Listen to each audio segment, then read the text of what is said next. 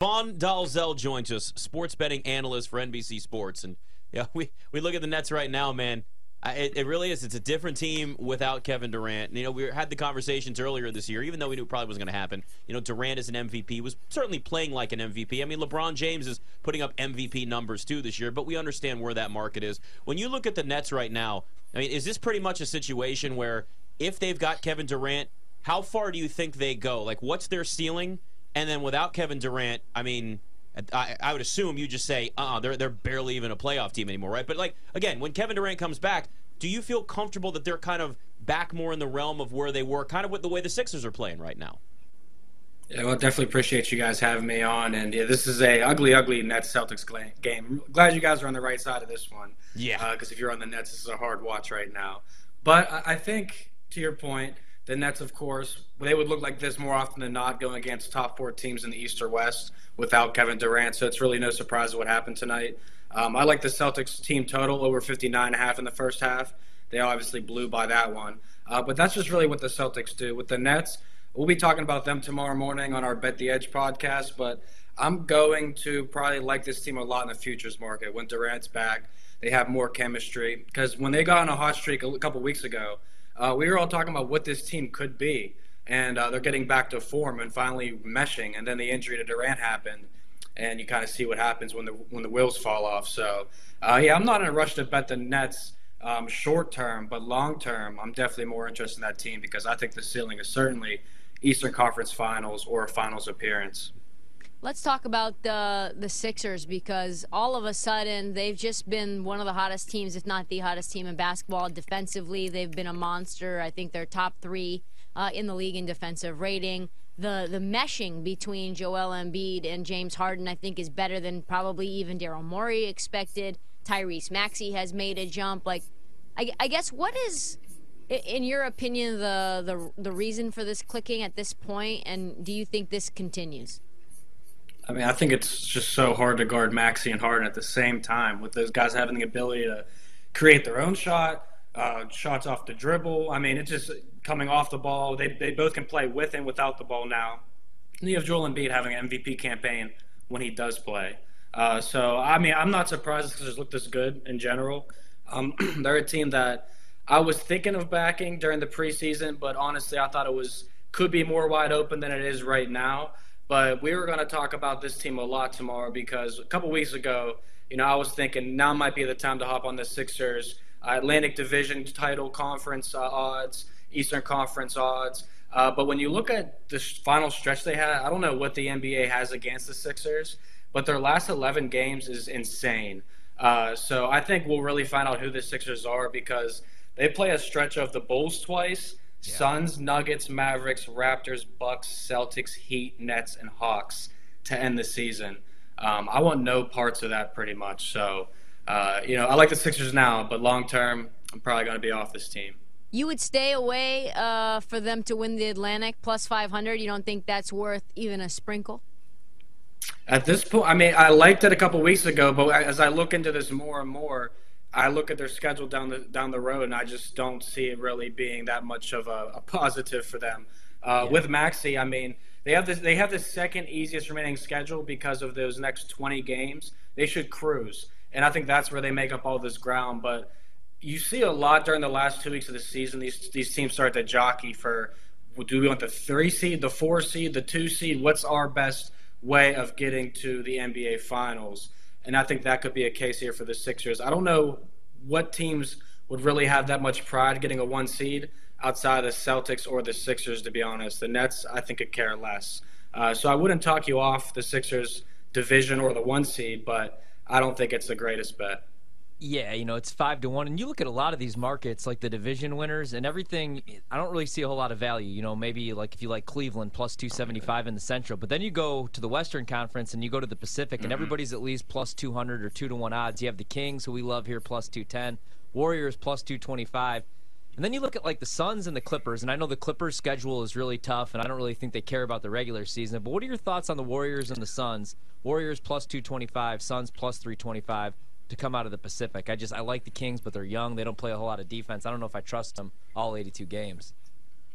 Yeah, I don't either. I know a lot of people that have higher stakes on the Kings. preseason 18-1, 20-1, 25-1 to win that division, and now they're all hedging out. They're either placing their bets or they're cashing out right now because I think that's the smartest way you could have approached the division. But now I agree with you. It's a two-team race, Warriors and the Suns. The Clippers don't care about any regular season accolades whatsoever, but they do have the easiest remaining schedule in terms of win-loss record remaining in the NBA. So that's a positive for them to find their groove. They're a team I would back Western Conference Finals futures. But as far as division in the regular season, I think it's the Warriors. I think 2023 they're going to start turning the corner again, get back to what they're doing, winning more road games. You know, they went on that 2-11 stretch to start the season on the road, and now they've really turned it around. So they'd be where I put my money. But I am a little hateful of the Suns losing that series against the Mavericks. I did lose a lot of money those last two games, so I still kind of hate the Suns. Yeah, it definitely snuck up on us. That Game 7 was just kind of like, did they forget that they had a game COVID. today? I mean, find out later. COVID's involved with it, but it's it's a whole other thing. No excuses. Vaughn Dalzell joining us on the excuses. GetMyPhoenix.com guest line. The Phoenix, a revolutionary technology helping men all across America get back to their best in the bedroom.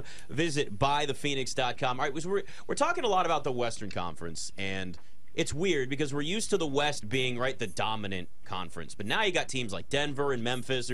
Memphis won 56 games last year, but the top of the standings just look different than what we're used to with the traditional powers out West. While the East you feel like there's teams that are a little more stable for the most part. Boston, I'm a little worried about some things with Milwaukee, but the West just feels really wide open to me.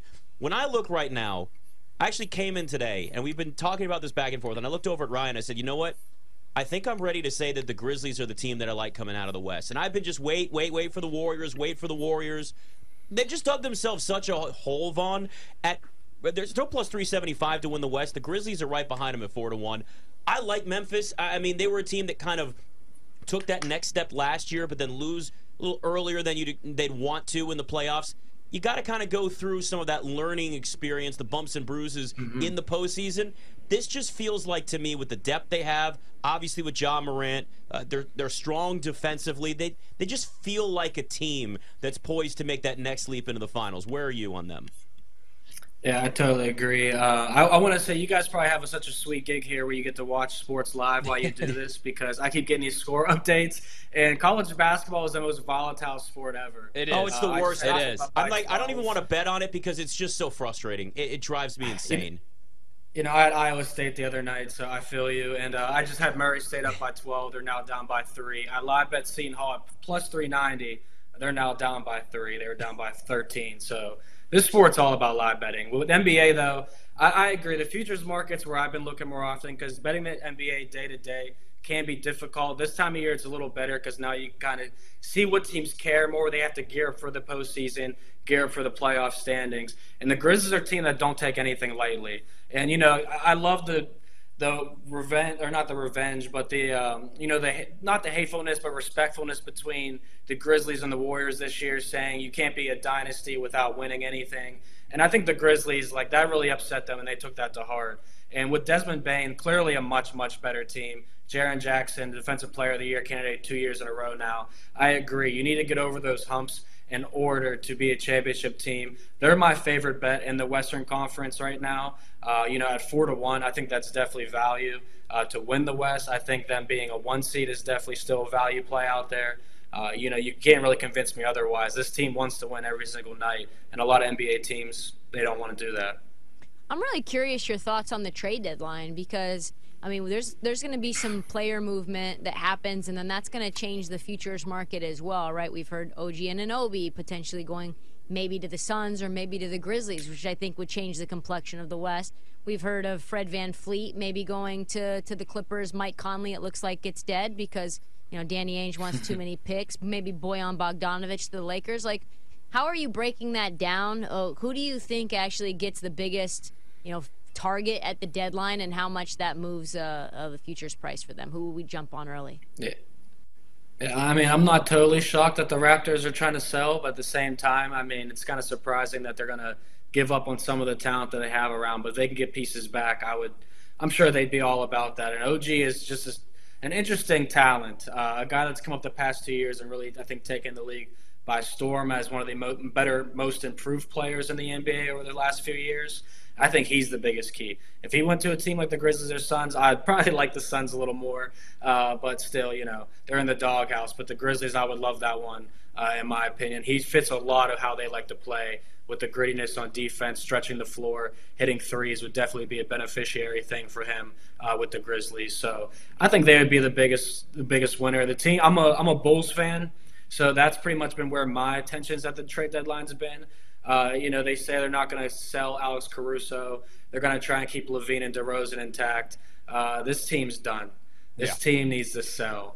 I want LaVine and DeRozan to stay together. I think it's very beneficial for those two, but at the same time, I don't think LaVine wants it.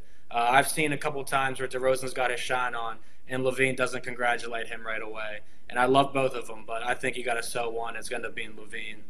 Yeah, I completely agree, man. Also a Bulls fan. It's painful. Hey, I wanted to ask you really quickly about the Sixth Man of the Year market because I don't think Russell Westbrook's winning this award. I bet Malcolm Brogdon, but he's down to plus 175.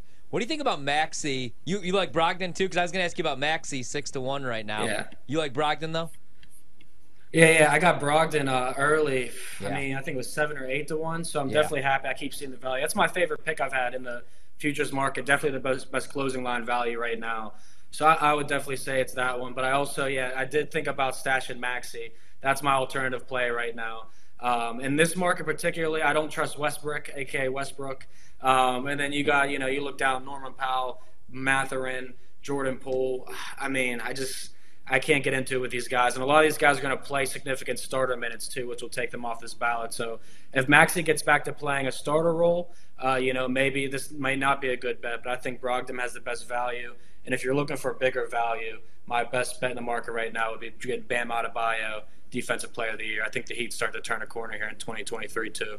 That's what I was just about to ask in about 30 seconds. Do you think there's any value? The line has moved a lot on Nick Claxton, but I think, leading the league in blocks, just been kind of a monster. Yeah, I mean, he's a huge difference. I took a stab on Ben Simmons, Defensive Player of the Year, and didn't tweet it out this year because I felt the hate from Twitter before I even tweeted it. But Nick Claxton, he's been outstanding in a lot of ways. I think he's definitely a guy that's worth some value looking down the line. But Bam Adebayo at 450 now. I mean, I had him at 12-1. He was out there at 16-1 2 weeks ago. So you're starting to really not get as much of a value play here. Never understood the Brook Lopez being a top 3 guy. I still don't think that's that. I still don't think that's anything anyone should put their money on. I'd be with you there. And going down this list, no to Draymond. OG might get traded, so that shakes it up. And absolutely no to Joel Embiid. And Jared Allen, he shares too much court time with other guys that are great defensively. So, it's probably a 2-man race here between Jaren Jackson and Bam Adebayo. All right, in about 45 seconds or so, MVP race. Is it Jokic 3 times? Is it Embiid? Is this finally his chance? Somebody sneak up? Is it Tatum? If this is a tight race, even though we can justify quite a few. I feel like this can still move over the next couple of months even. Yeah, all I could say to this is my most hated market because I don't think there's a clear person. Luka's so outstanding. Jokic does everything. I want Embiid to win one at some point, but I don't know if he deserves it with it just him not playing all the time. And then Tatum's been great. I think Tatum at 12-1 still a value play. But I have one of those crazy long shot parlays where you take like MLB futures winner, the Astros. I took NFL on Chiefs. I took Bam Adebayo, Defensive Player of the Year, and Ja Morant at MVP. So that's what I need. I want Ja Morant to continue dunking on everybody, taking the MVP by storm. Yeah. That's actually really great. What did that pay? What did that pay, Vaughn? Oh my God! It's $5 to win 1,500. Oh, nice. So, beautiful. Yeah, so I'm just pulling for Ja Morant at this point. But at the same time, if you're looking for a value play, it's Tatum 12-1. Yeah. Vaughn Dalzell, NBC Sports betting analyst. Thanks for the time, man. Hey guys, best of luck tonight.